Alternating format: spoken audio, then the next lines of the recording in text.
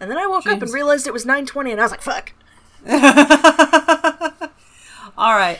Let's not get on a tangent before we even start. All right. So go to time.is, and we will clap at 10.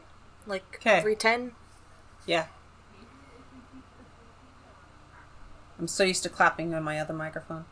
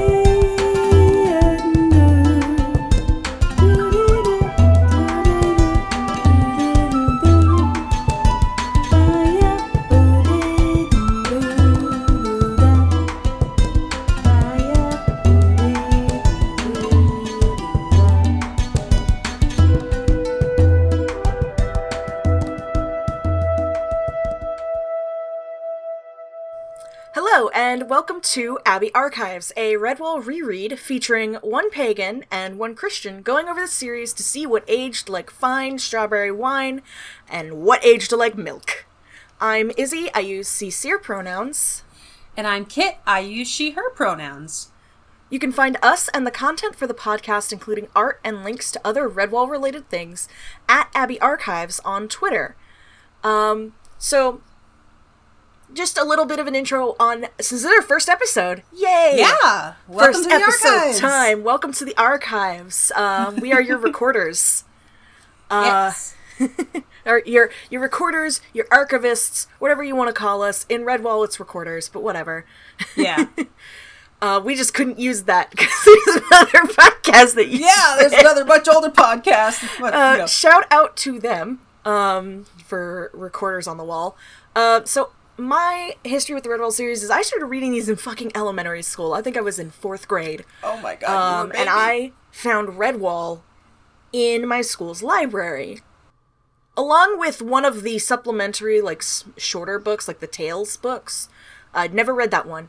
I found Redwall, was hooked immediately, and then I think after I read that, my mom took me to the used bookstore that was in town, and I found more, and was like, Mom, I want these, and she bought them for me. And I read them completely out of order, but there is no order here, it's fine. Right. That's like the one nice thing about Redwall. You can literally pick it up, like, anywhere in the series and just read it. Yeah. You can read one book, you can read all of them. It's just, it's a good pick it up and go series. And I have learned as an adult that I have not read all of the books.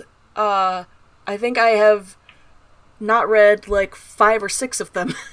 Yeah. Well, you're still far, far ahead of me. I started reading Redwall in high school. Oh, dear. Yeah, because I was going through our library there, and, like, I had already read all the science fiction books I'd wanted to, and it's like, well, I guess I'll dip back into the fantasy books, because, like, I already had a huge collection of fantasy, and I was in the sci-fi phase. And I was like, oh, hey, this looks interesting. I think it was, like, one of the ones with a fox on the cover. I'm like, I like foxes, and I read it, I'm like, oh, well, it's interesting enough, I'll keep reading. And I think the only one that has a fox on the cover is Marl Fox. Yeah, that must have been the one I read. Like, the thing is that I have no memory of the ones that I actually read in high school, except for the plots, like how I spotted, like, the you know how, like, in later books you started to get into a pattern of the books. There's a pattern. There's a pattern. Like, once I spotted the pattern, it was like, I see now. So, like, I intentionally started going out of my way to find the ones that did not have a mouse as the main character. So, like, Tagarung, the Pearls of Lutra, Triss, etc. Yes, yeah. So, but, like, I remember I did enjoy the series, but, like, once I spotted the pattern, it was like, okay, I've read enough of these, I'm done for now. And then, like, last year I was browsing through a used bookstore and I saw it had Tagarung. I'm like, holy shit, Tagarung, that's my favorite one. So like I grabbed it and bought it. I'm like, yeah, I remember why I like these books now. They're like perfect comfort food. Yeah, sometimes you just honestly. get a really big craving for it and then you go back to it. So like even if I wasn't like the most devoted fan, I definitely enjoyed Redwall and like Redwall adjacent things. Oh, yeah, same. And it was just, again, like, it's like a comfort food. You go back to it. They're in a class of books I like to call the fast food novels, where it's like, I don't need to read them all the time. They're not even maybe, like, all that excellent. But sometimes you just want it. You just want to read it. It's quick, it's easy, it's comforting, so you go and read it. I go back and reread Outcasts of Redwall every so often, because, like, Outcast is one of... when we get to that book, I have opinions. Oh, I am so ready to reread it. It is one of my favorite books because it completely breaks that usual, like, pattern, because the main character is a weasel. Yeah, and, like, his anger is completely justified. It is, because fucking, oh my god, we cannot get into that here. No, we need to focus. We're on the first book today, everyone. We are reading Mossflower. First book, quote unquote. This is technically the first book in the series, if you want to go in chronological order, is Martin the Warrior. But we didn't want to start there. We wanted to start in Mossflower. We wanted to start with Mossflower, which is essentially the Arthurian tale that is brought up in Redwall. Yes. Kind of. And this again, this is King Arthur, and then Redwall is us. Yeah. Trying to, like, suss out what the fuck that shit meant. Right. Also, this is... Children, listen to this podcast at your own... Like, parents, if you allow your children to listen to our podcast, we are going to be cursing, but we are not going to be going into sexual subjects. Right. I mean, like, because not that there is a lot of that in Redwall anyway.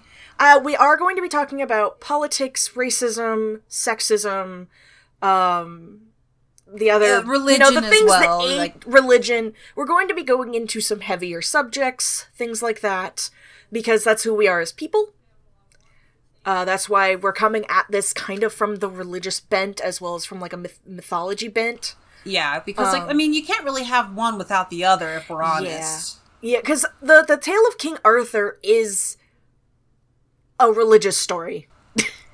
It was a mixing up of older myths and newer myths, and then the French got a hold of it and made it all more confusing. Yep. So it's Bible fanfiction. Yeah, pretty much. It's Bible fanfiction, and Redwall is kind of a continuation of that tradition of weird Bible fanfiction. Even though, like, again, we can't get into this. We need to focus on actually talking about the book first. focus. I mean, Mossflower still fits into that, and this is part of, like, telling the parents, like, and that's true. Kids, like, this is the stuff that we're going to be talking about. Yeah. Feel free to listen. We are very funny, I think, personally. And,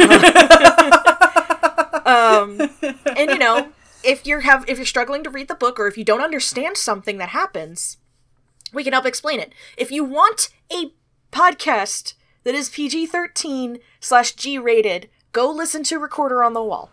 Yeah. They are specifically, like, I accidentally cussed on their podcast and they had to bleep me. Because I didn't know. You can't cuss here, mate. Yeah, basically. And so, with that, knowing our history and what we're going to be talking about, our reading schedule and the way that we're splitting up the books is we're going to be splitting the books roughly into, 3 recordings. So right now we're doing Mossflower itself is split into 3 books. The first book making up literally half of the book. The second one being like a third or something like that. And then the next part is so fucking short. Yeah, but again, like, it's content, it's content, it's quality versus quantity kind of a situation. Yeah. And the first half is definitely quantity. There's some good shit in there, but it's a lot. Yeah, it's a lot to set up this story. It's like the beginning of King Arthur, which is boring as shit. Right. Well, I mean, like, again, like you said, there are some good things in there. Like, there's one line that I really, really love, which I made a note of, so... Yeah. So we're going to be splitting the books like that. The recordings are themselves going to be split probably into 2 to 3 episodes, depending on how long we go. Right. So we're going to be on one book for a while. Again, this is episode 1, guys. We're still figuring this out. Yes. We're going to be on this for a while. Some books may go faster than others, you know. It happens. Some are better, some are worse. It happens with every author who's written, 20-plus books, you know. Yeah. Not all of them are going to be winners. I can't wait until we get to Long Patrol. The Oh my entirety gosh. of that book is fantastic. The entire book. See, like, the fun thing is that, I'm basically going into this semi-blind. It's like, I have the vague memories from high school.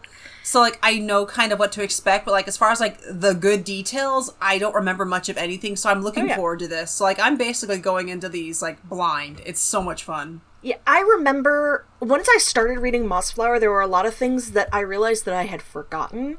And you notice I've made notes of it in our document, like, I forgot about this. Yeah. But then there was other things where it's like, I just remembered them almost crystal fucking clear.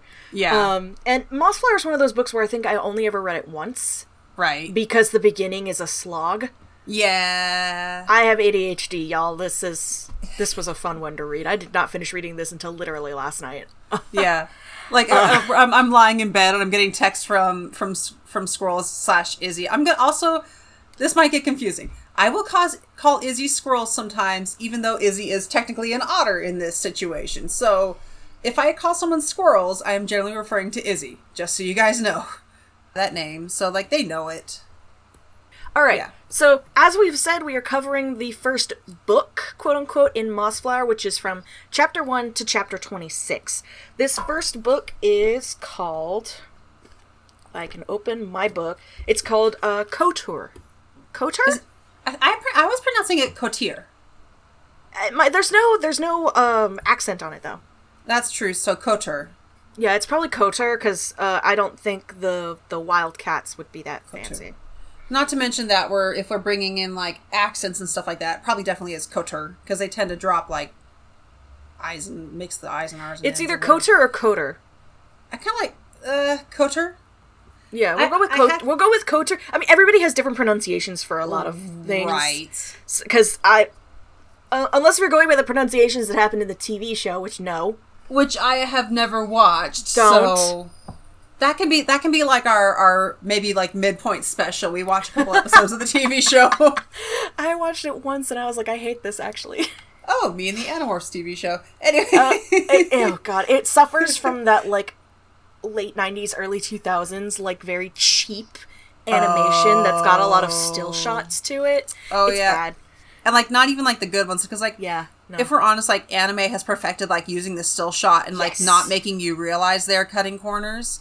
But then like you see like Western cartoons trying to do that and it's just like, it just can't quite pull it off. More recent shows have gotten better at it, but that's because they're taking their tips from anime. Anyway, Right.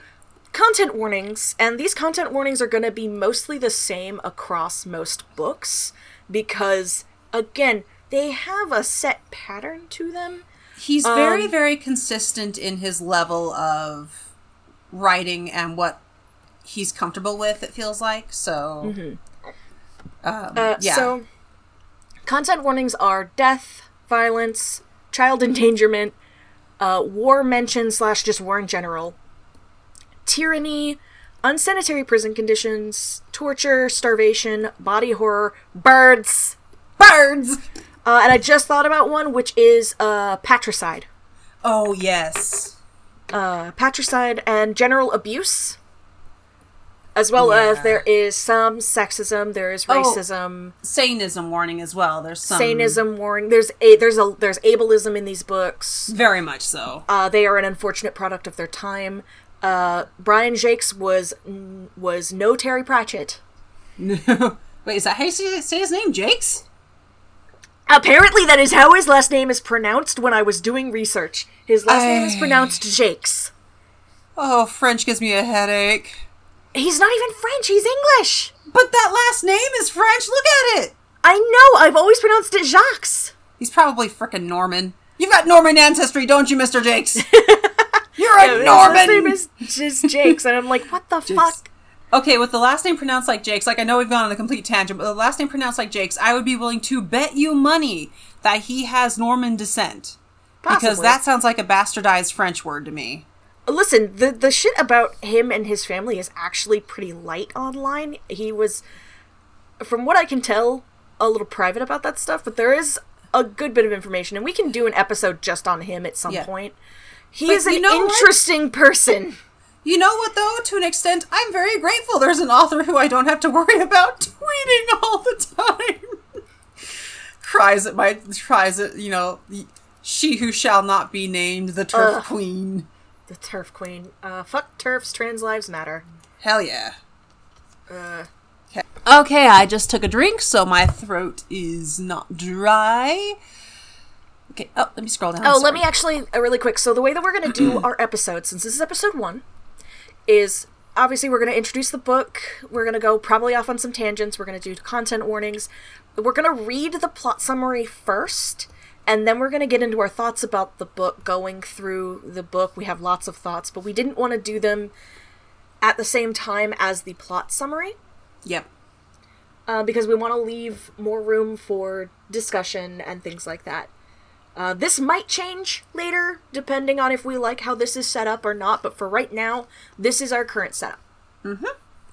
So, take us away, Kit. Okay, so, at the start of Mossflower, we start with a setup of Kotor, the oppressive woodland... Sorry. We start with a setup of Kotor, the oppressed woodlanders and the tyrannical wildcats, with the harsh daughter, Sarmina, and the gentle Gingerveer. Is it Sarmina or is it Zarmina? Sarmina? Well, I was pronouncing it Sarmina. I always have, but then I realized it's supposed to be, like, based on the Russian, like, pronunciation of Tsar. Oh, yeah, so, like, Zarmina? Yeah, I think it's Zarmina. Alright, so Zarmina and the gentle Gingerveer. Goody and Ben Stickle and their 2 Dibbins run away during the winter. These are 2 hedgehogs who were like the last people living in Kotor at the time. Also, they have 4 Dibbins, actually. Oh, 4 Dibbins. I'm sorry. Correction. We only meet Ferdy and Cogs to start with, but then we meet their 2 daughters way later. Oh, that's right. Yeah, They're that's why I always forget. They're not even fucking mentioned until way later. When they become convenient and useful. Yeah, when they become plot convenient. Right. Ma'am, where did these children come from? Did you just pop them out over the winter? Right? Oh, also, apologies. Like, I probably will mispronounce quite a few things, but... I'll correct, Kit. Thank you. Okay, so then we also meet Gonf, the mouse. I think that's how that's pronounced. There's no... Gonf. How else are you supposed to pronounce Gonf? Jonf? Jonf? Maybe like Jeffrey, but I've been pronouncing it Gonf. Because, like, the 2 F's. So, Gonf, the thief mouse, is introduced, a cheeky chipper fellow who loves to sing, dance, and cause mischief. We meet Martin, who is bound and caught and dragged before Green Eyes, who is the beating the shit out of a bunch of people. Beating the crap out of them, yes. Like, we're introduced to him as he's beating up an entire patrol of various vermin, yes. Which is partially what prompted the Sickles to run away. Because they're like, hey, this mouse is offering distraction, time to hoof it. Green Eyes asks his 2 children what they should do with Martin, and the gentle Gingerveer says to throw him in the dungeon. And Zarmina, in a fit of rage because she had wanted to kill Martin for the, air quotes, insult of carrying a weapon, snapped the blade that Martin was carrying. Wait, did Gingerveer want to put them in the dungeon to start with, or did he want to... Oh, Gingerveer wanted to let them go, didn't he? Yeah, I'm looking it up again. Okay, thank you. Give me just a second. Okay. Stickle... Waited for the drop to here we go. Oh, here we go. Okay, yes. She beckoned the way to execute them. Gingerveer, have you nothing to say? What shall we do with this mouse? Some say that ignorance of the law is no excuse. Even so, it would be unjust to punish Martin. He is a stranger and could not be expected to know of us or our laws. Also, it would be too easy for us to slay him. He seems an honest creature to me. If it were my decision, I would have him escorted from our territory, then given his weapon. He would know better than to come back again. Okay. After Zarmina was like, the penalty for those who break the law is death, you know? Right. Okay. Whereas Verdaga Green Eyes says, now I'm going to give you my decision. Put him in the fucking dungeon. Yeah, so that works. Yeah, so... There. So, Gingerveer offers to let him go, and Green Eyes creates a fair, like, for a tyrant, Green Eyes is rather fair with his judgment. Put him in prison for a little while, and then let him go. I don't think Verdaga, Lord Green Eyes, is a tyrant specifically, because... It's stated later on in the book that the reason that conditions got so bad is because he got sick and Zarmina started taking over things. That's true, yeah. So, like, he was just, your typical lord. He's shitty, but, like, meh. Yeah, he knows that you can't have a land without people, and if you mistreat the people, they will go away. So, yeah, if you beat the cow, you're not going to get any milk. Right. Alright, so later, Sarmina and the herbalist / mystic fox Fortunata kill Lord Green Eyes via poison and frame Gingervere, who is also thrown into the dungeon. To starve and be forgotten. Mm-hmm. Because Zarmina is like, we will never speak his name ever again. Like, damn, bitch. You shall not be named. It's like Mufasa. What did you say? I said, ¿Qué pasa? Mufasa! Ooh, it just tingles me. We also meet, there's a neutral old eagle who came down from the mountains named, this name's gonna be fun, Argulor. Yeah, I think Argulor is good. Argulor. He is determined to eat one of Gingervere's generals, a twisted pine marten named Ashleg, who, as his name implies, has a peg leg. Yep. Argulor, again, is very neutral and causes much consternation on the side of the enemy more than anyone else, because even though he's neutral, of course, he's not going to eat one of the good guys. Yeah. But also, it's brought up like it's easier for him to catch the slow and fat stoats, weasels, and ferrets. Yeah, which, considering how much they're constantly starving, I don't know why they're so fat. But I think it's also implied that... We're going to talk about that. Yeah, okay. Anyway, so winter passes and spring rolls around. And Gonf is captured and thrown into the same cell as Martin. They escape together. Because Gonf, the entirety of winter, has been stealing cheese and wine from the larders of the fortress of Kotor. Yes. They escape together and go to find the Korim, a group of woodlanders who have banded together to fight against the rule of Kotor. And let me tell you, when I was writing up the summary, Kotor and Korim are very similar, and it took me quite a few tries to... Korim stands for Council of Resistance in Mossflower. Yes. And personally, I felt attacked by Mr. J for writing the two of them so similar. I just noticed that you accidentally keep putting Gingervere's name where you mean to put Zarmina's. Yes! I kept doing that too! Because you're like, Gingervere released it. It's like, no, wait, it's like, Zarmina did that. I'm taking it. Thank you. I thought I caught most of them. Yeah. Sarmina, in a fit of rage, releases a mad water rat who is taken down by a pike of the otter crew who picked up Martin and Gonf.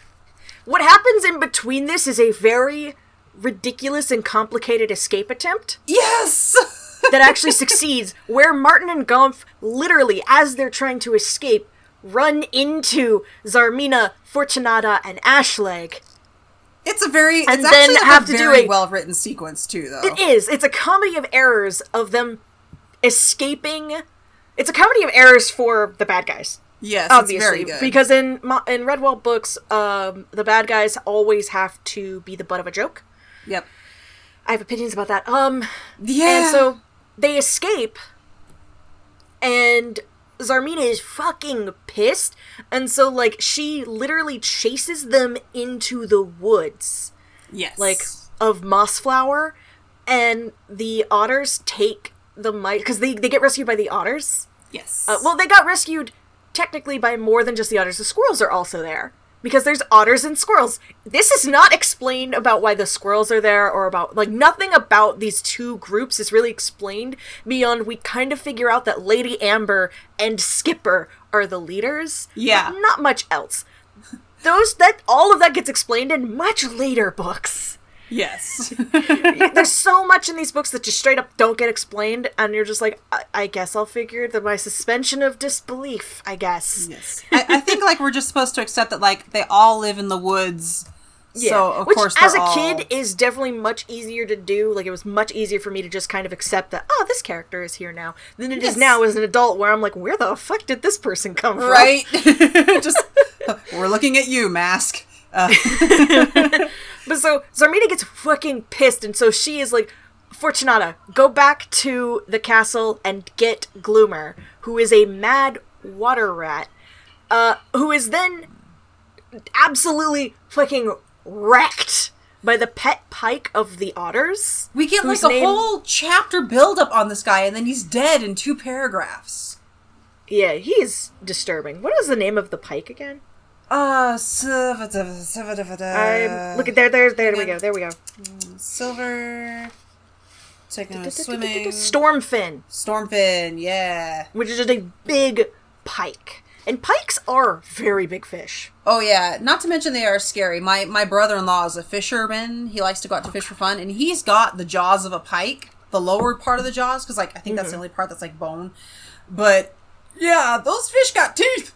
Yeah, and the pike just absolutely wrecks Gloomer. Now we can continue. I'm sorry. No, that's okay. I knew we were going to go on tangents, which is why I kept everything kind of short, because I figured you would interject. I would interject with because I remember, like, oh yeah, this happened in between these two things. Exactly, which I am perfectly okay with. We arrive in Brock Hall, an ancient tree with a badger den dug beneath and into the roots and trunk. This is the ancestral home of the badgers. Yes. All badgers spring forth. The only explanation we get from most of the book is that badgers live at Brock Hall, except right now there is one badger. Where are the rest of the badgers? Dead, maybe. They all ran away to Salamandastron. Well, one of them didn't. That's true. Yeah, but apparently, we don't know for the line. Spoilers for later books. Sunflesh might be dead. Yeah, I figured he was still alive with all this. She was just like, oh, I don't know. We never found his body. It's like, your son's alive, lady. If you don't find the body, he's alive. That's how it works in these books. Salamandastron is a very good book. I can't wait to read it. Bella of Brock Hall is the maiden and unofficial leader of... Maiden? Yeah, she is a maiden because she is no longer married. Her husband's dead. I guess that's why I wrote it. I'm sorry. Okay. And Bella? She calls herself the Maiden of Brock Hall, I guess. Okay, thank you. Like, she definitely did that at one point. Okay, I was reading that. I'm just like, why did I type that? Okay. Bella of sorry. I just had a nasal drip thing. Oh, gross. Disgusting. God, cut that out. I will, I promise. Bella of Brock Hall is the maiden and unofficial leader of the Quorum. The abbess and fellows of Loamhedge reveal they fled... Who showed up in the middle of this escape attempt. Just walking down the road. Like, I am so sorry, but I keep imagining the scene from Monty Python where they're just walking and smacking themselves in the head with boards. Yeah. So the otters tell the squirrels to take them to Brock Hall, which is not our first mention of Brock Hall, because that gets mentioned way earlier on, but it's not really explained what Brock Hall is. And then now we get our explanation of Brock Hall. Yes. And so the abbess and the entirety of this... The remaining survivors, yeah. I think it's more than just religious, but... I still think it's like a weird monastic order of druids. That's the only thing that makes sense to me. It gets explained more in, like, Loamhedge itself. Okay, because I was going to ask. There is a book about them. There is a book about them. The thing with Mossflower is literally every single group that is mentioned in this book has a book later. Okay. In some way, shape, or form. Whether it be in the future or in the past. Loamhedge, I think, happens kind of at the same time as Martin the Warrior. Okay. So... Chronologically, I don't remember specifically, but, continue, I'm sorry. That's okay. The abbess and fellows of Loamhedge reveal they fled a terrible sickness, of which they are the only survivors. We get food talk. Literally, food talk. Just oh my food. God. So much I've food. cut out all the food from the summary. Like, we know. There's food. There's singing. It's a Redwall book. There's a lot of food. About Chib. And we are going to talk about... Oh, I forgot Chib! No, he's down there. I have him in there. Yeah, he's in here, but you put him after, like... Because the thing where Zarmina puts the rabble through their paces doesn't happen until the next chapter. Oh, okay. The prompting to hire Chib happens in this part after the abbess talks to Martin and Gonf. Okay. Where they're trying to come up with a plan to keep an eye on the fortress, the castle, whatever the fuck it is. It's old, rotting, and disgusting. Yeah. Because it was there first, and the cats just live in it. So they hired Chib, and all we know about Chib from this is that he is a robin, and he is a bird, and he would want payment. And we're gonna talk about it. Yes. And then in the next chapter, Zarmina is fucking pissed. Yeah. I think we can just blanket statement, Zarmina's fucking pissed. All the time. Very angry cat. Always mad. She is that one cat who is just like, if she's by herself, she's normally fine. The minute you come near her, she is so angry at you, and you're just like, what the fuck did I do? Just like the angry thing that cats do. Yeah. And she sends patrols into Mossflower. Also, we have a section where she goes to, try and taunt her brother, and that doesn't go well. Oh no, poor Gingerveer has caught ill, and his feverish eyes are enough to send his sister running, along with his wails of murderer. Yeah. She is unsettled by him, and you know what? I would be too. Yeah. I mean, not only is, like, that instinct of, like, oh, this person is not well. Yeah. But it's also, like, not even... I don't think he's actually sick. That fevered look is also something that's used in books to describe, like, somebody who is, like, they may look sick. They may look like they're not doing well, but it's kind of like that there's still fire in them. They are still fighting. Yes. So, and that unsettles Zarmina because he's been in there all winter. Yeah, and he's starving. Not backing down. Yeah. And under any other creature would have at this point. Yes. Except for Martin. Except for Martin. But, he's the hero, so he doesn't count. And Martin also has a similar fire in him. Yes. It's a warrior's fire. I'm gonna get mad about what they do to Gingerveer, aren't I'm so mad. That's not for this recording. That's not for this recording. Okay. We can't put the cart before the horse. Right. But there's no horses in this universe except for one. Except for one poor horse. We're gonna get into that too. That's not this book either. Okay, drinking game. We're gonna get into that. Take a shot. We're gonna get into that. Take a fucking shot. The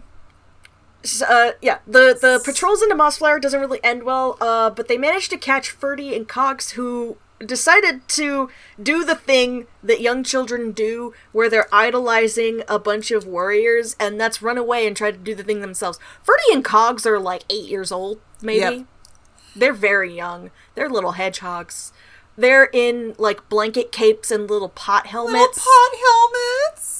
They're waving. They have got stick swords, and we get this funny Comedy of Errors sequence where Ashleg's group and Fortunata's group fight each other in the woods because they didn't realize they were each other because the moon had gone behind some clouds. Yep. Whereas Clud, who is the captain of the soldiers, like he's the captain of the army or whatever the fuck. Yeah.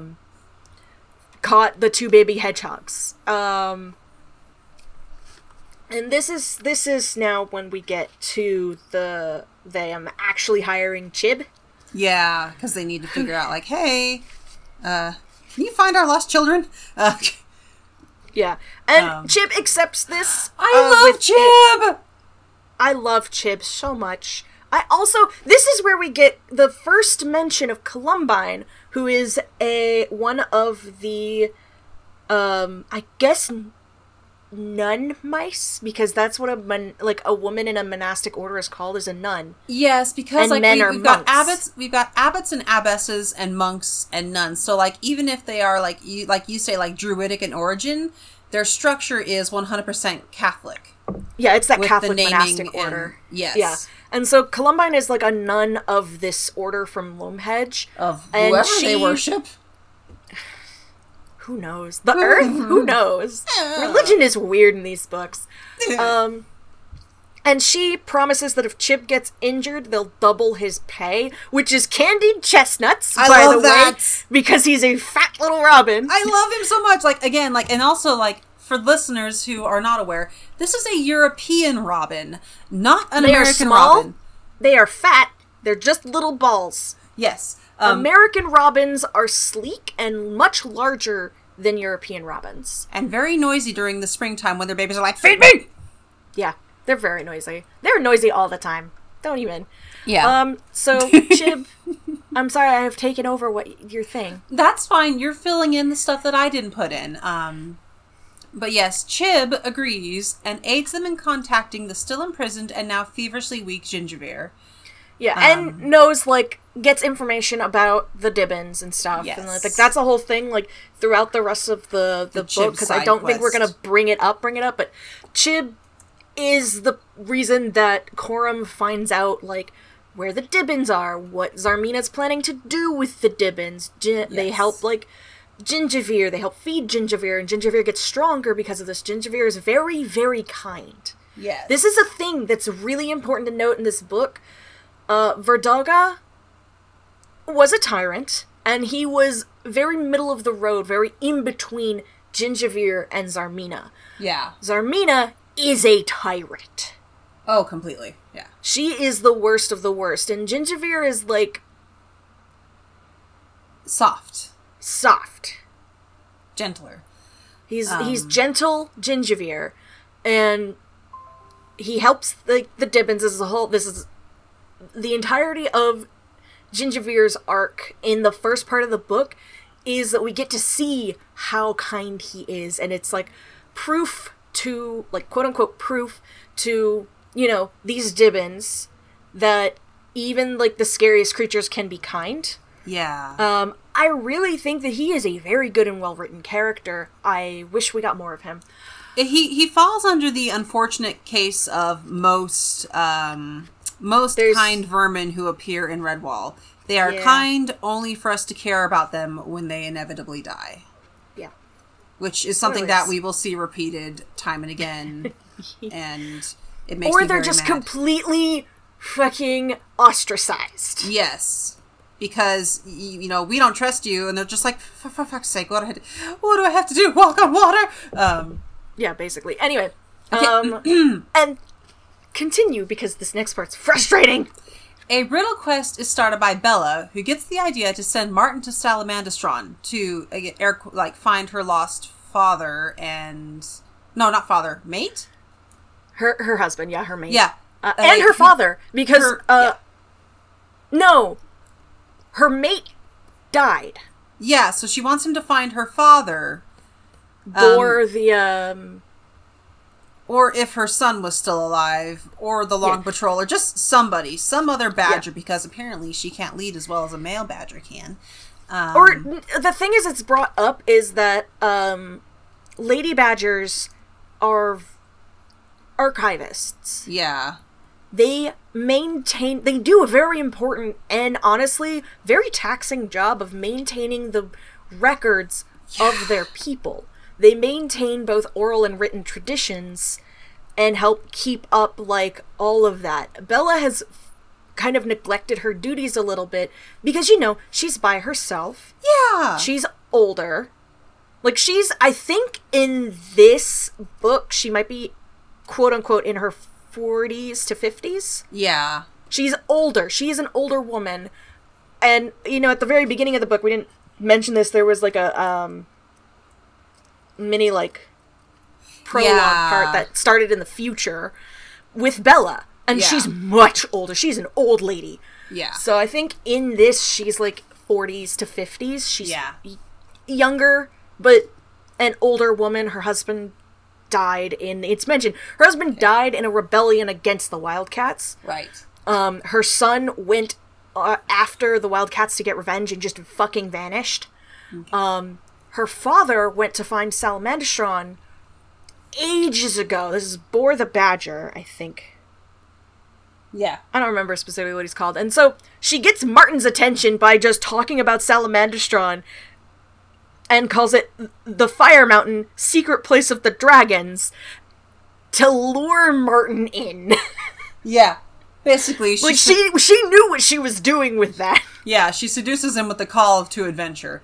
And then they have to do a fucking riddle quest. With Martin, Gonf, Bella, and the mole Dinny, they complete the first riddle, and find a secondary riddle, which is a map to Salamandastron.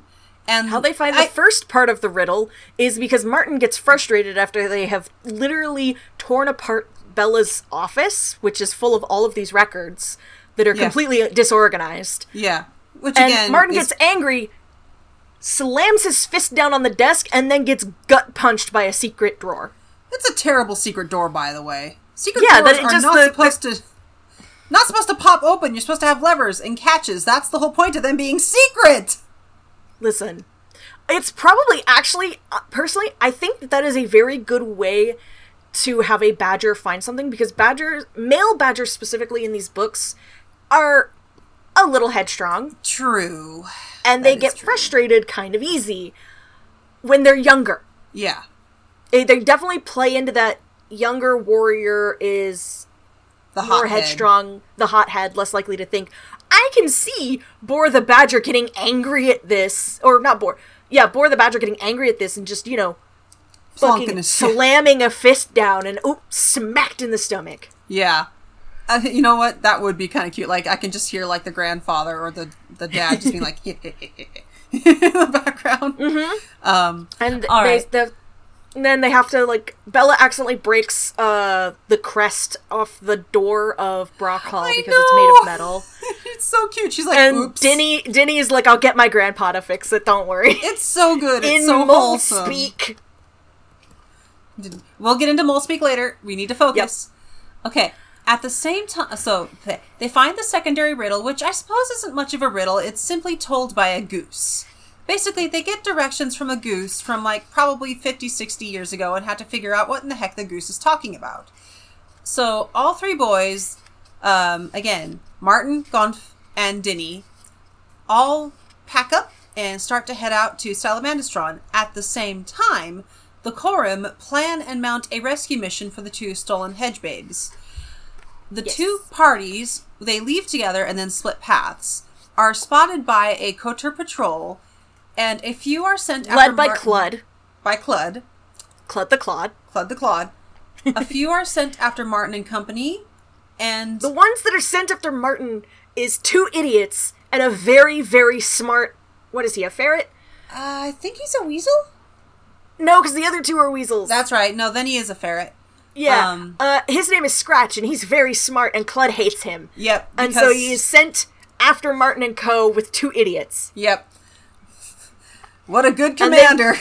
And Cludd also sent somebody to run back to Kotor to report to Zarmina that there is a robin that seems really suspicious and might be a spy for the Woodlanders, and then he gets eaten by Argulor. Yeah. Yep. Argulor just swoops in and has himself a nice midday meal. Argulor is like, oh no, the Woodlanders are gonna get caught. Nope, Argulor happens. As I say in my notes later, Deus Ex Eagla. Yeah. Okay. So, the secondary team does... You got me all turned up. Sorry. One sent to report to Zarmina is eaten by Argulor. Okay, we flash back to Zarmina and the Dibbins, who the Dibbins resist repeated questioning from Zarmina. Despite being hungry. They're hungry, but they still resist. Like, honestly, these kids do better than I thought they would. And honestly, because Zarmina's fucking scary. Yeah. But they're like, we have to be brave like Martin and Gonf. Yep. They're good kids. Afterwards, they are thrown back into the cells, where they then meet the gentle Gingiveer. And they're on either side of him. Yep. And what Gingiveer does is he pulls stones out of the walls. With just like on either side. Yeah. Because, I mean, this place is old and wet. That mortar is not very good anymore. No. It just comes right out. And so he makes holes for them, and they're small enough to fit through. Yeah. And, talk to each other and see each other, and Gingiveer is like, okay, I promise I'm kind, and I'm fine. We're gonna figure out how to get you guys out of here, and then, we get later stuff with this party, I believe, is the party that is taking victuals and rations to them. Basically, we have some of the the monastic order from Lomehedge carrying packs of food. And we have the otters around them and the squirrels in the trees above them. And they're going to one side of KOTOR while still being in the forest. And they're going to basically load up small packs that Chib can carry and fly to Gingivir's cell, which has a little hole that leads into the surface of the courtyard. Yeah. Which I'm assuming is just so that he gets wet all the fucking time. It might be where he gets water from, yeah.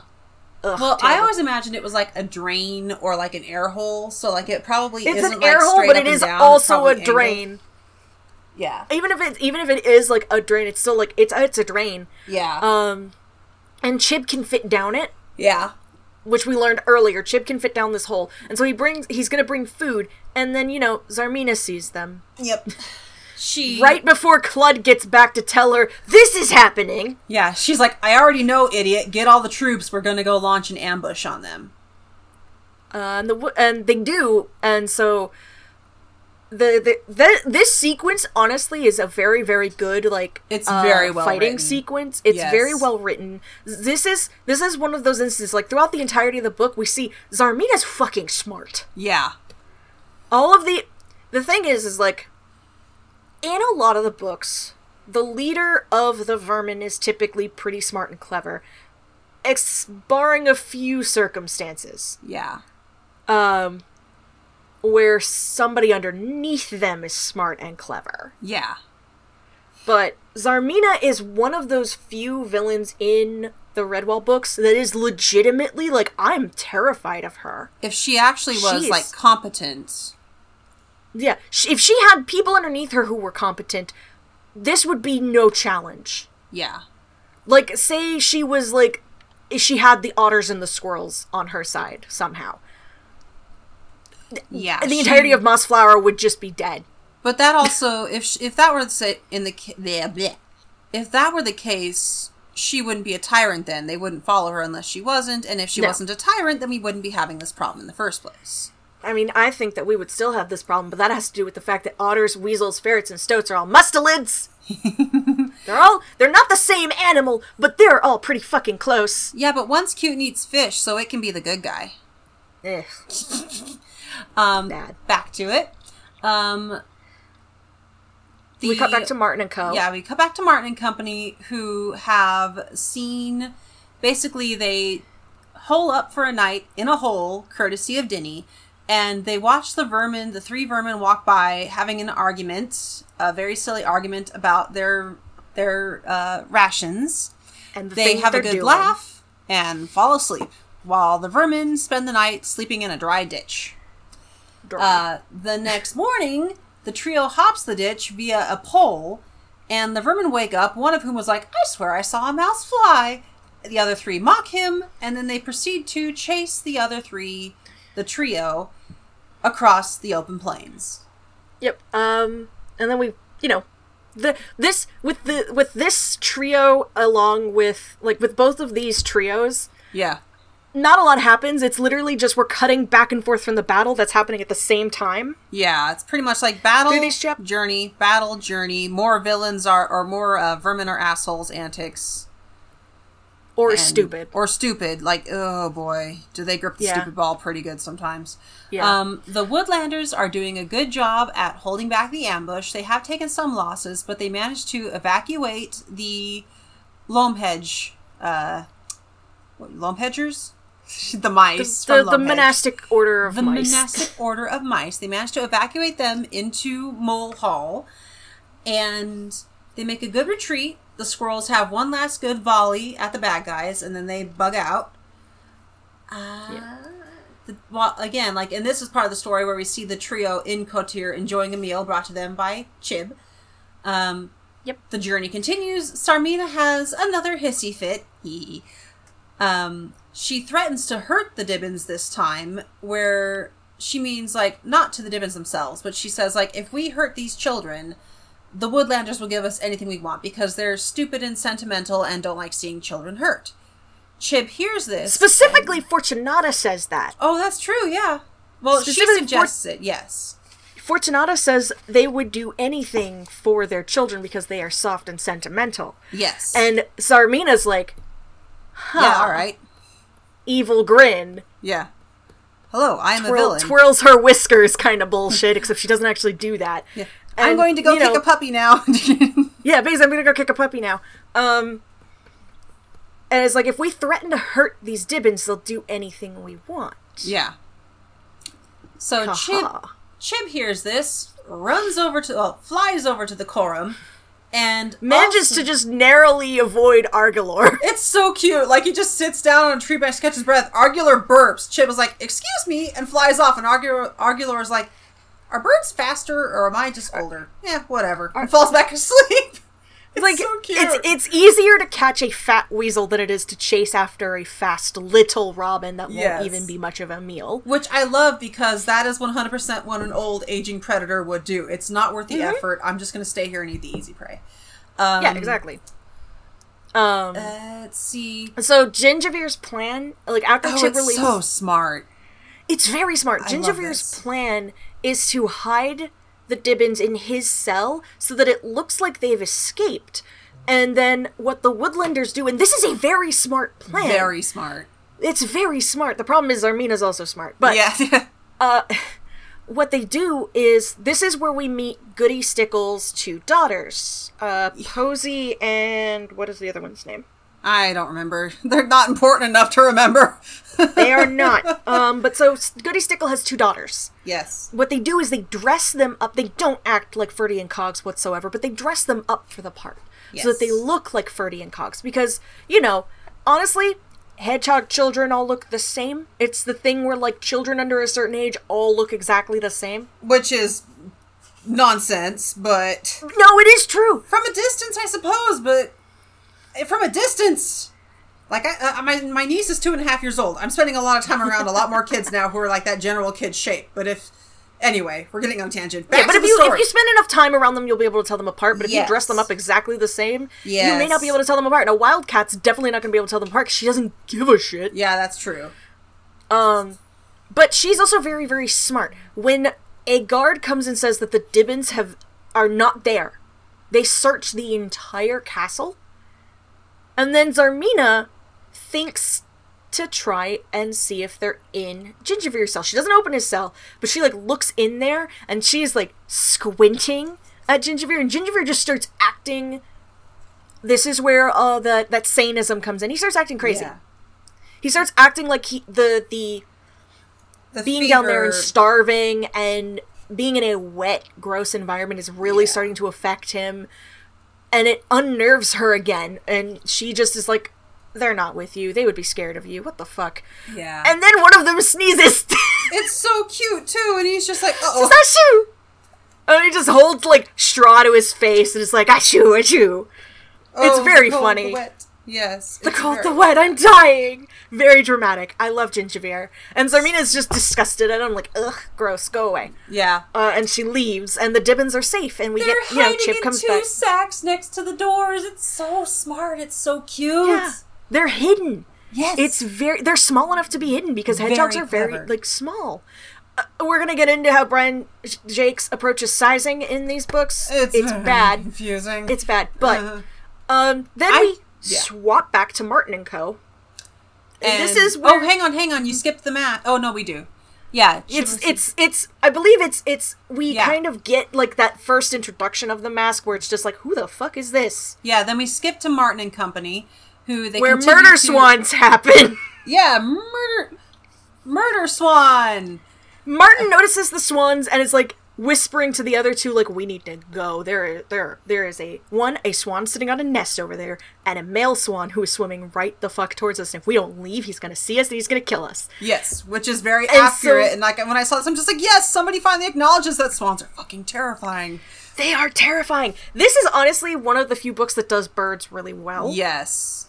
Despite how they're treated, the birds are done really well. Robins, especially European robins, are like that. They are fat little bastards. Yes, and I love them. Golden eagles, especially older golden eagles, do go after the easier prey, and they are, they don't care. They don't care if you're a mouse, they don't care if you're a rat. Yep. You're food. I can attest to this because, like, our area has a big issue with golden eagles right now. Yeah. They keep eating all the lambs. Oh no. Yeah, it's a thing. We can talk about it later when we get to Argulor. And then the swans are very territorial, especially if Extremely. one of them has eggs or babies. So what happens is they leave, and then Scratch, Splitnose, and Blacktooth, which are the names of these 3 vermin.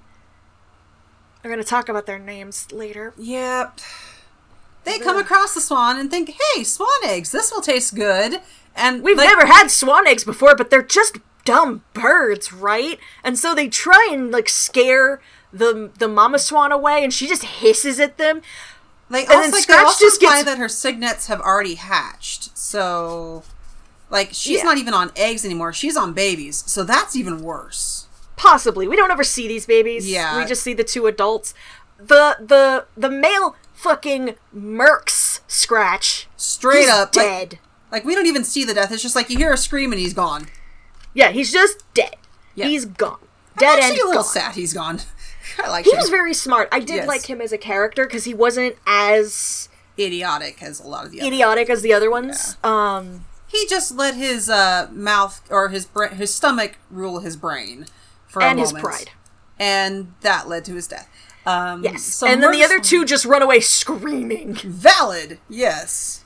I would too if I saw, like, the swan is, I love in this book that, like, the birds are basically dragons if they're not small. Honestly, yeah. Like, They're basically dragons. And Yeah. that goes on in the other books too when we get introduced to like other eagles and owls and stuff like that. yeah. Oh, don't get me started on the owls. Oh my god.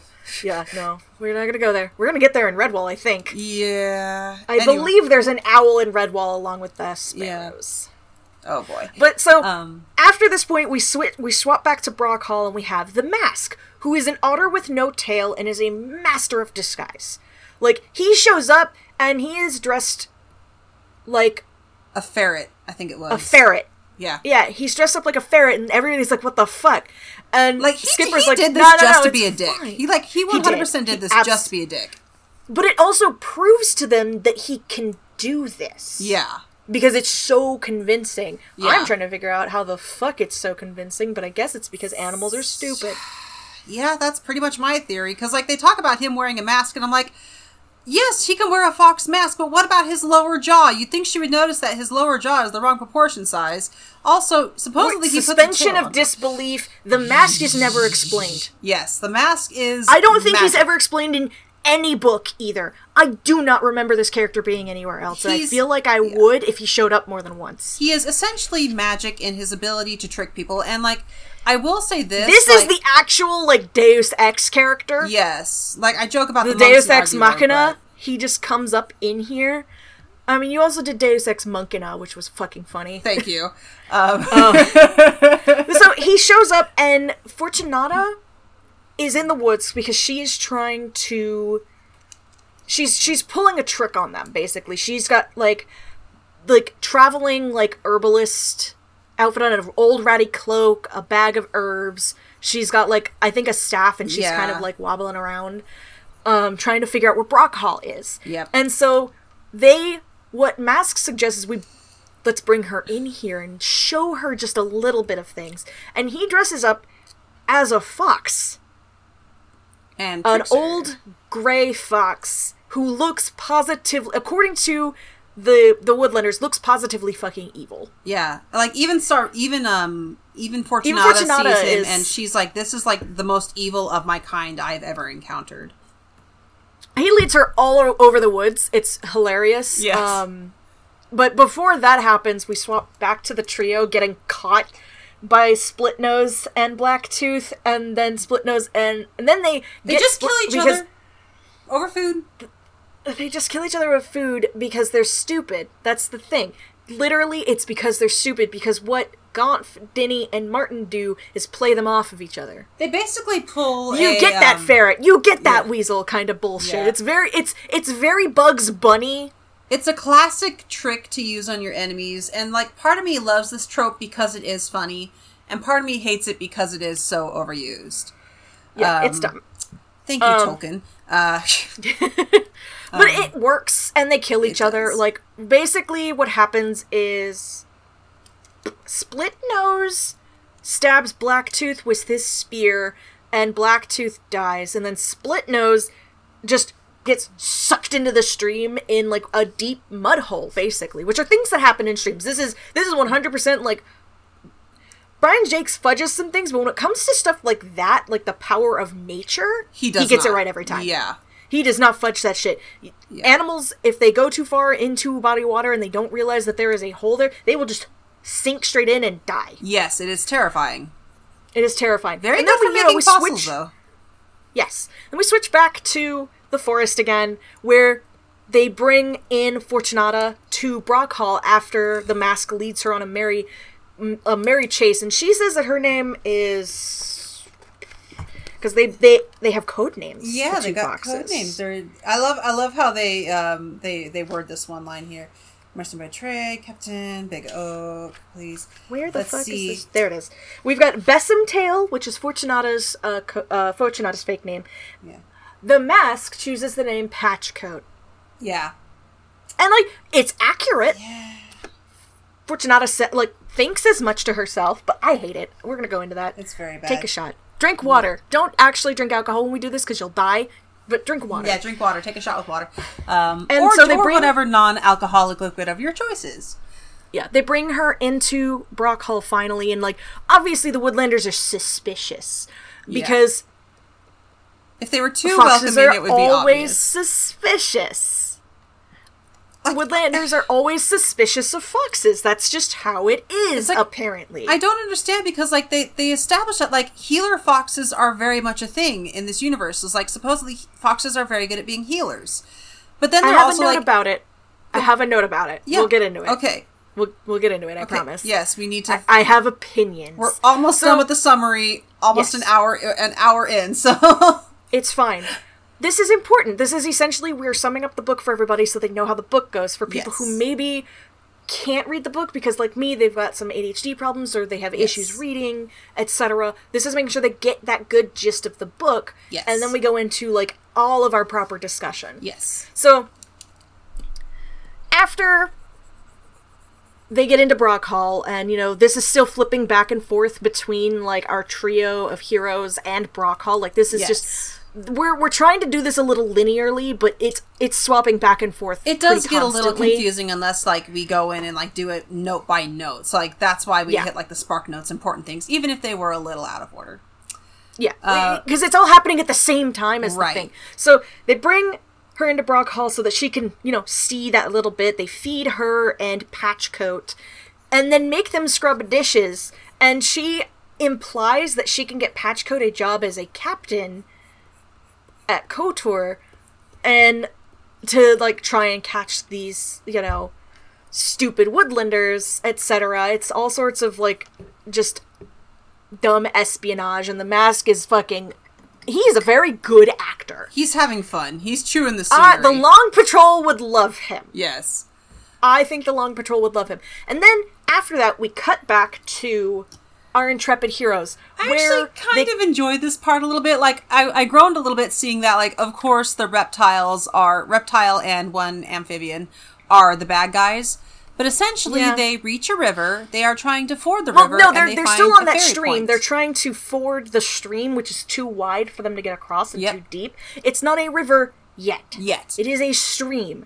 So they find a ferry point and are accosted by a newt and what looks like an adder. Martin is having absolutely none of it. Like, Martin just full on goes like, yeah, fight me, bring it on. He grabs, basically what happens is he starts just crossing, because there's a rope strung across this stream with a boat on the other end, like a little, like, ferry boat. Yeah. And the two reptiles, quote unquote, pop out from behind of it and are like, you have to pay a toll. And Martin is like, no. Yep. And he crosses the river and, like, threatens them with his broken sword. Calls it his dagger.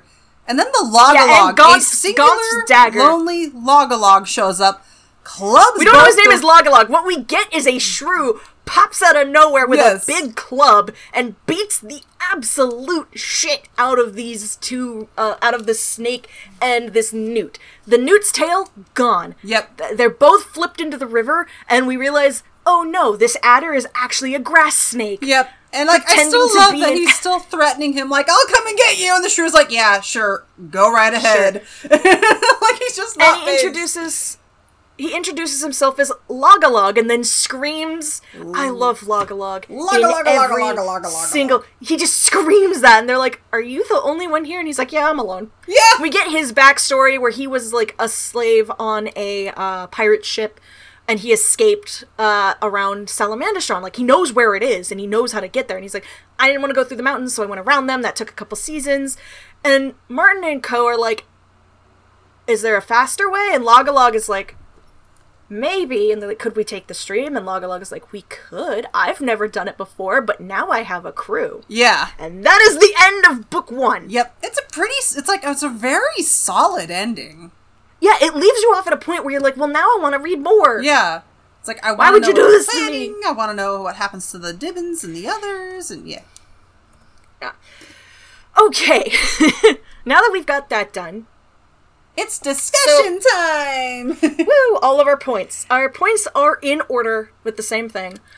So, we've already talked about, like, I have the print run of this book that I have is the illuminated manuscript cover from the 80s. Mm-hmm.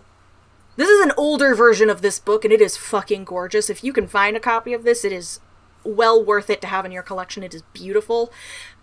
There's a set of 3 for Mossflower, Redwall, and Matameo that have this style of cover, and they're the only ones. They're amazing. Mm-hmm. I am trying to get my hands on a Redwall copy, so if anybody has one that they'd be willing to part with, I'll take it. I do have, like, one small side note here of, like, I love how fantasy... sorry, I leaned away from the microphone. I love how fantasy books, they'll put those maps in the front of the book. Like, here's a map of all the key events. And I'm like, nice! I'm never going to look at this again.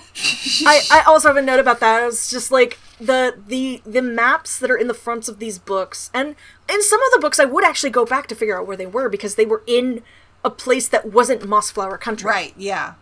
You know, like, especially in a lot of books that feature the squirrels and the otters, they're either way further north or way further south. Right. Or further east. I also have, like, one small complaint where I'm just being, pedantic here. But I am very, very bothered by the fact that there is one big-ass volcano, implied to be by an ocean, far away from the actual mountain chain. It's a little weird. Like that, and it bugs me. It is a little weird. It should be in the mountain chain. Where do you hide a mountain? In a mountain chain. I don't know why Salamandastron is hard to find when it's a volcano off in the middle of effing nowhere. Like, oh yeah, here's just this one volcano on its own. I just noticed that the little badger in the corner of this map is Sunflash. Oh, you can tell? Because he has the club. Oh yeah, he sure does. That's Sunflash. Also, I love the frog with the trident, like, yeah, I'm gonna eat you. Fuck the frogs. God, we're gonna get into that one later. Okay. Oh, God. Oh my God. I love the illustrations. Yes. These books are, honestly, they're gorgeous. The little illustrations that are at the beginning of every chapter. They are very nice. Really, they show something. They are very good, kind of like just a brief little, like, flash into what that chapter is going to be primarily focused on. Yeah. It gives you just enough to keep you interested, but not too much to be terribly spoilery. And sometimes there's silly scenes of the vermin getting the shit kicked out of them. Yes. Or, in the case of chapter 26, it's just a shrew carrying a club. Yep. Or, it's just a shrew carrying a club. Yeah. I was looking at that and I was like, what kind of fucking animal is that again? And then, like, I kept reading and I was like, oh, it's Logalog. That's right. Like, to be fair, shrews are very absurd animals when you see them in person. They're very absurd. Because you're like, it's like, you look like a mouse, sir, but you've got the body of a mole. I don't like you, sir. And then they're just like, fuck you, I need to... and run off. Shrews are terrifying. I'm so mad that Google Docs made my little emoji look very fucking weird. I've already mentioned how much I like Mr. J's writing style. Is it okay if I call him Mr. J? Because if I keep saying Jack or Brian Jack, I'm just gonna fumble over Jakes. that every time. We can call him Brian. Like Brian okay. J. Let's call him Brian J, because saying Mr. J just is big Joker vibes. Yeah, like so Brian J. Let's see, what was I... The scene, the beginning scene, I already talked about this a little bit, but that little, like, prologue scene with the Dibbin and Bella the Badger. Yeah. It's very good, it's very cute, it's a good introduction into telling you the way that this story is being told by Bella It is a story. Yeah. So there's a way where we can believe a lot of the things that happen to this is Bella kind of embellishing. Yeah. Like, she's remembering all this. So, of course, some of the facts are going to be weird. Some things might not make sense. But she's also telling it to a Dibbin. Yeah. But also, damn, Bella, that's a lot of exposition. I'm assuming this story went over multiple sessions. Because I think this, I'd be impressed if this kid managed to sit through all this. Yeah. But Redwood books are also why I know way too many big words. Yeah. I also put a note here. I'm amused at how much they emphasize how rusty and crappy the sword looks in the first chapter, as if we don't know where this is going, as if we don't know what's going to happen to this sword, or the remains of this sword. Because as far as we know, all he has now is the hilt and part of the upper bit of it. He's got the hilt crossguard and a little bit of the very the bottom of the sword. Yeah, I think, what do they call it? Like the tang? No, the tang is something else. Anyway. The tang is the part that fits into the hilt. Yes. I've watched enough blacksmithing shows to know that. It's literally it's the bottom part of the blade that connects to the tang and it connects to the crossguard. Yeah. It should be the sturdiest part of the sword, which is why it didn't break off at the tang. Right. It broke in the middle, which is where it is more likely, the middle and the end is where it is more likely for a sword to have faults. Right. And shatter. That's where you get delamination, where your layers of metal start coming apart. You can get chips more easily, cracks, etc. I know too much about swords. Yeah. So I also made a note here that it's chapter 2 when we get our first song. Brian J. really cannot resist his limericks. He cannot. Also, we get, right before this, I want to just mention, we get our first introduction in this book to the moles, where we have Earthclaw. Oh my god. And I would like to, we're going to mention it later when it's brought up, that mole speech is quaint. I like the way the moles talk. I do not like how the way the moles talk is treated. Yeah, it's fun, because, it feels like, again, this is very much Brian J's, British coming out in strength. Because, there are quite a few, colloquial accents in the UK, that are just completely indiscernible. Yep. To people who don't speak it regularly. I have a feeling that the way the moles talk is actually, adjusted so that people can understand them better. This is how they speak with people who can't understand them. If they're around other moles, it's like me listening to somebody with a very, very thick Scottish accent using Scottish slang. Okay, that scene in, for those of us who've seen Brave, that scene, at the very end of the movie where that one big kid just goes off in, his native slang, and everyone's looking at him what the hell are you saying? I saw a TikTok of somebody a Scottish person who translated what he was saying. She's like, I understand what he's saying. Yeah, I mean, because that's, my accent. It's actually, it's really not that hard to understand if you just take a minute, because, you've got the content, anyway. We've got if you're watching the movie and you don't have time to pause and re-listen to it, it's one of those things. So, it definitely takes you a minute or two to parse it. As a kid, I would always try and, talk, I would try and mimic, I would read the lines where the moles were talking out loud to try and make it make sense. As an adult, it's much easier for me to do that. Well, it's fun too, because there's something very much fun about the way they talk. Vermin patrols be out, brr. Weasels and stoats and the like. They'm be a looking for more victuals. That's how I always read it. Just a little bit of almost I guess more Irish. It's a bit I'm sorry, we're gonna piss off every Scottish and Irish. I know, I'm so sorry. We're listens to this. We're American. It's kind of a weird mix. Listen, Brian J. has some issues, and this is one of them. This is definitely a kind of mix of accents, and it's weird. I think it's it's kind of how in a lot of fantasy settings you'll just kind of get the generic kind of blending and homogenization of certain regions, because in a lot of fantasy settings you've got here's the vaguely British island area, so you'll have different cultural things kind of mixed together.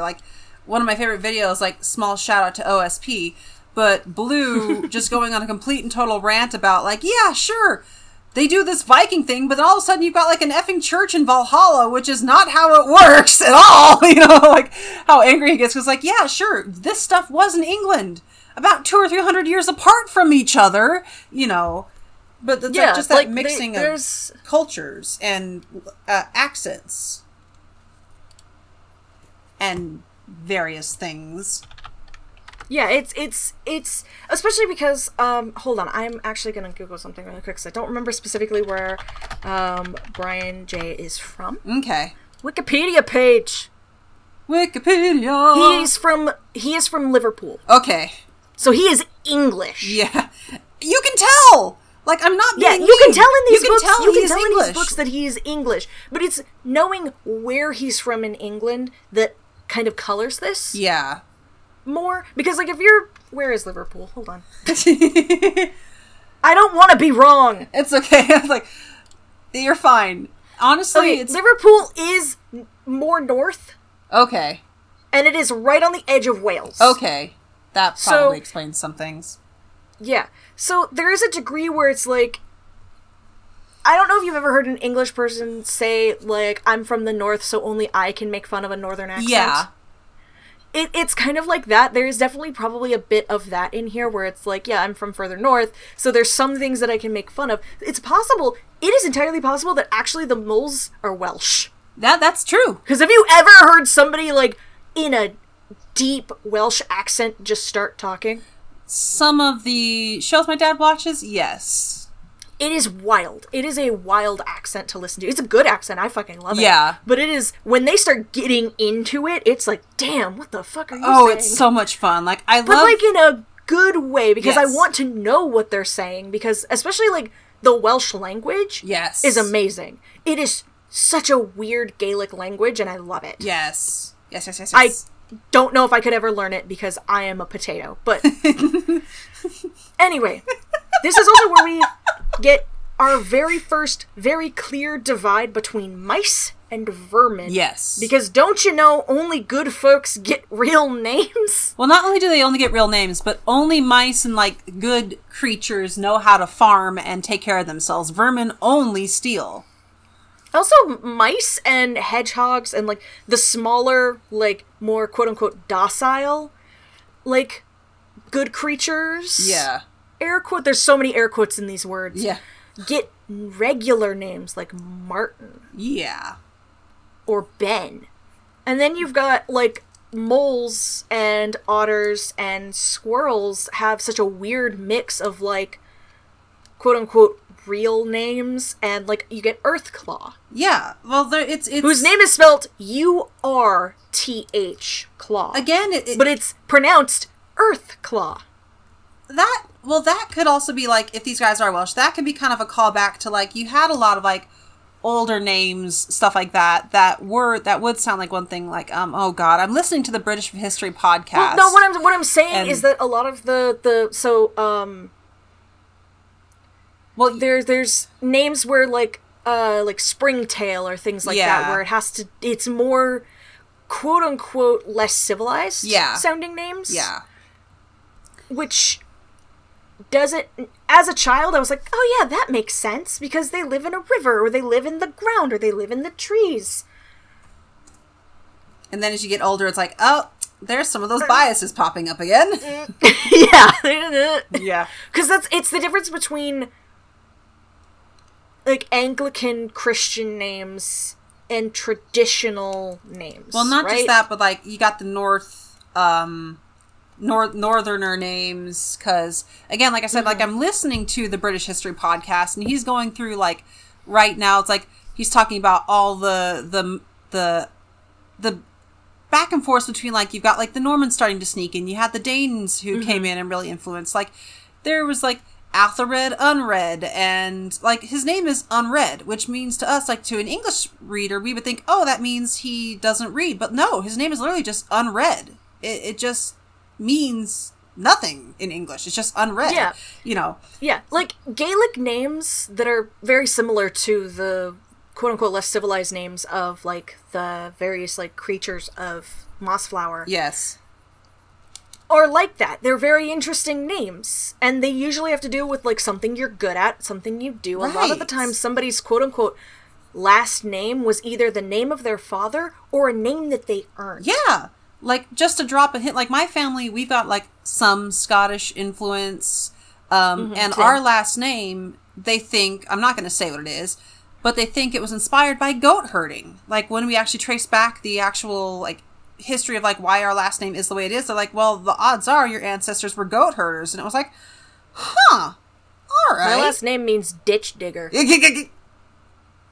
I looked it up once. It means ditch digger in, I think, Welsh. I'll have to look it up again That's later. amazing. I love it. My family, my great-grandfather was Welsh, like pure Welsh. Wow. I'm only a few generations removed. I don't know any of my Welsh family, just flat out. I don't know them.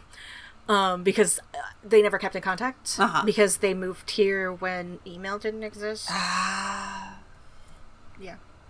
They moved here, like, literally like they were immigrants. Yeah. In, like, the 40s or 50s. Well, God, I've got cousins in Germany who I'll never know exist because I had, like, my great-great-grandfather. I've also got family in Italy that I don't know anything about, and I have family in Ireland that I don't know anything about because my great-grandmother on the other side was full-blooded Irish. Yeah.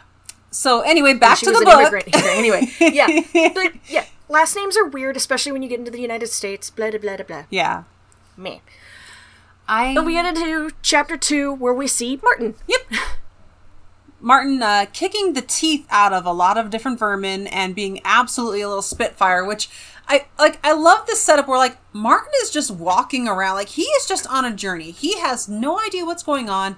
He's just out to, like, I guess, find himself, because his home is pretty much trashed and ransacked. He's got nowhere to go back to. Yeah, so he doesn't have anything. He's just like, I'm gonna go and see if I can't, like, find my purpose kind of thing. Yeah. He's on a self-fulfilling journey, which I know we get more into in Martin the Warrior, and I don't remember, because I haven't read Martin the Warrior in a while. We also get introduced to Gonf. This is where we get that, like, song, because he's a little bard. He's a bard, and he is a rogue, and I love him, and ignoring what happens later on in the book, because I don't care for it, this mouse gay. You know, he could be bisexual.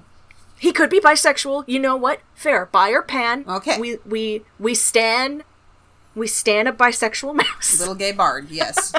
we stan our little bisexual bard thief.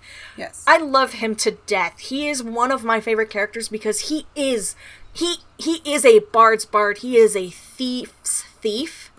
He is all of the best of those tropes, honestly.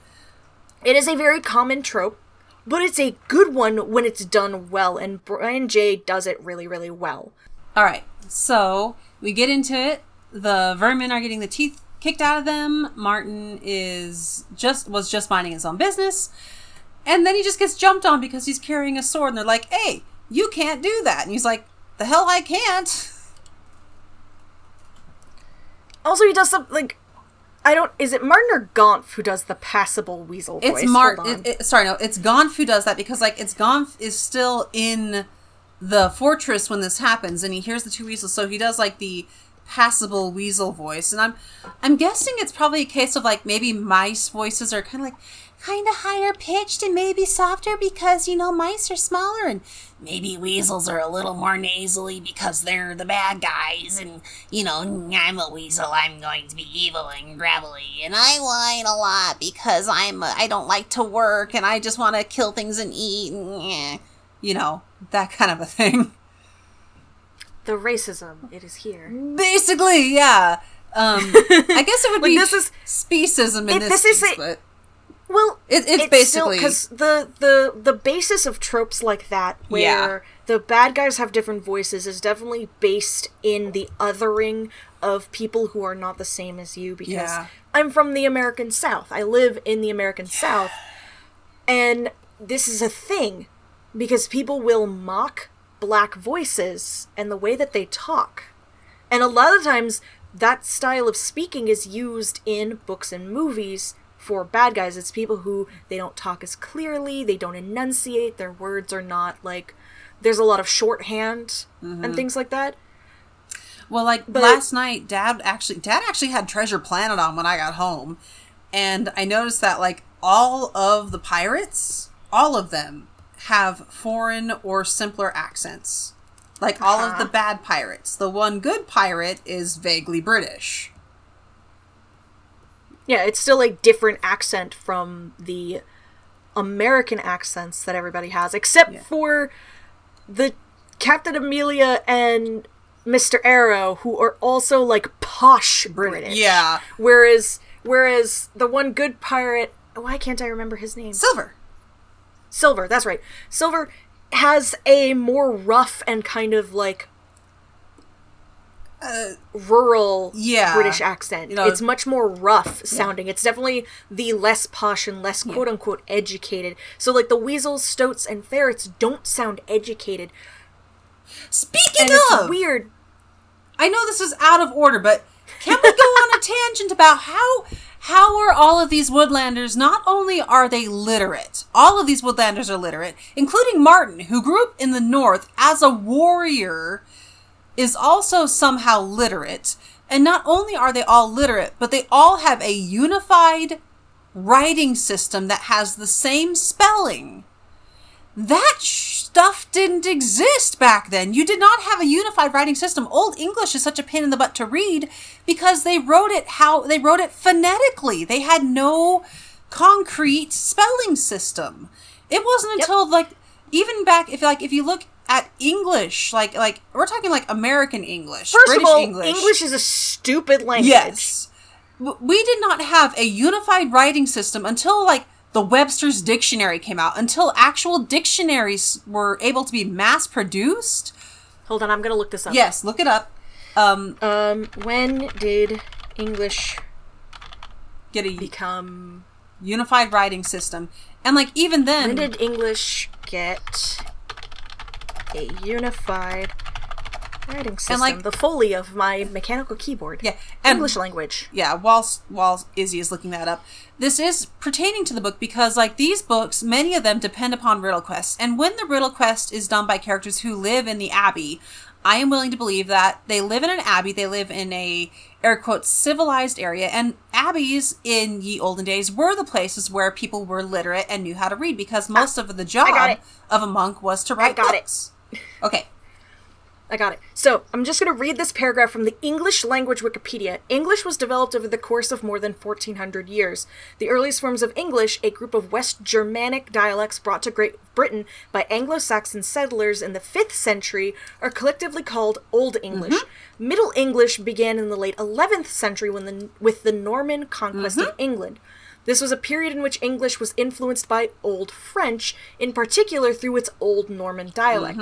Early modern English began in the late 15th century with the introduction of the printing press to London and the printing of the King James Bible and the start of the Great Vowel Shift. Modern English has been spreading around the world since the 17th century because of colonialization. Yep. Because colonizing bullshit, which is why there are so many countries in the world that can speak English, because England sucks. Yes. And the United States also sucks. Yeah. So we suck. Yeah. So like again, this is like my comment on like these are all literate creatures, except for it's like we are allowed to believe that a mouse who grew up in the north, who was trained as a fighter, very well trained as a fighter, somehow also had time to become literate. And not only is he literate, but he reads the same air quotes English language as the Redwallers. But the vermin are not educated. They're not smart. It's like, how are they supposed to survive this long if they're this stupid? Like, and it depends on the vermin, too, because some of them are intelligent. Like, it's yeah, I mean, the vast majority of them are very intelligent, but that intelligence isn't encouraged. Yeah. Like, it's a thing, like, because you can see a lot of them do make those connections between smart and stupid ideas, but the smart ideas aren't typically encouraged. Yeah. Because if they ever try and speak out, you know, they're punished. Yeah. And there are vermin who can read. There are quite a few vermin who can read and write. But then we also get those moments where a vermin tries to write and it's garbage scrawl. Yeah. Which happens, it doesn't actually happen in this book so much, but it happens in other books. Yeah. Which, to be fair, my handwriting is also hot garbage too, but... Yeah. But the weirdness of this is this dichotomy also shows up not just with the vermin, but between the pastoral species of woodlanders and the otters and the squirrels. Well, not just that, but you also have the moles. The Guosim, too. Like the shrews. Yeah, and the shrews. They all... The biggest one, I think, is the otters and the moles, because they very specifically have a different dialect and accent than everybody else. Yeah. But it's kind of like that acceptable accent type thing. Like I was talking about, the moles have a quaint accent. The otters speak in more nautical. The water bullshit, like, most of the time. Like, they use sea terms, like, you're river otters! Yeah, you're right. Oh my god, there's no difference in these books between river otters and sea otters, and it drives me fucking nuts. It drives me crazy. Like, I'm sorry, sir. Your river otter would not be having a good time if it went out in the ocean. They are not made for salt water. Your sea otter would not have fun in a river. No, it would not. They can't move around on land as easily as river otters can. They can't. There's a reason they sleep in the ocean. Brian, we need to have a talk. No, but that would have been too hard. The weird thing is the illustrations, like the Pearls of Lutra, are about sea otters. And they're all river otters. The illustration on the cover does give the otter on the cover more sea ottery features, but it's still a fucking river otter. Maybe, like, in this fantasy setting, they've interbred enough where there's, like, this weird in-between species they've all become. I'd be willing to accept that with some of the other weird animal nonsense that, like the water rat. What's the deal with the water rats? We'll get into that one. Back to... But yeah, there's just some weird... There's a lot of very bad tropes when it comes to the way that Brian uses language in these books. Because, yeah, like... There's also instances of, like, otters who don't know how to write. They may be able to read, but they don't know how to write. Yeah. Or vice versa. Shrews, it's the same thing. Moles, it's the same thing. See, but also there's, like... That would be the more moles believable. also have, like, a weird explanation because the moles can't see very well. True. And they also have big digging claws, so, like, why do they need to read and write? And it's like... They could have their own whole fucking system. Right. I have so much speculative bullshit about these books. That just throws so much of Brian's shit out the window. Right. It's like She Who Will Not Be Named, where we take her books and make it better. Basically, yeah.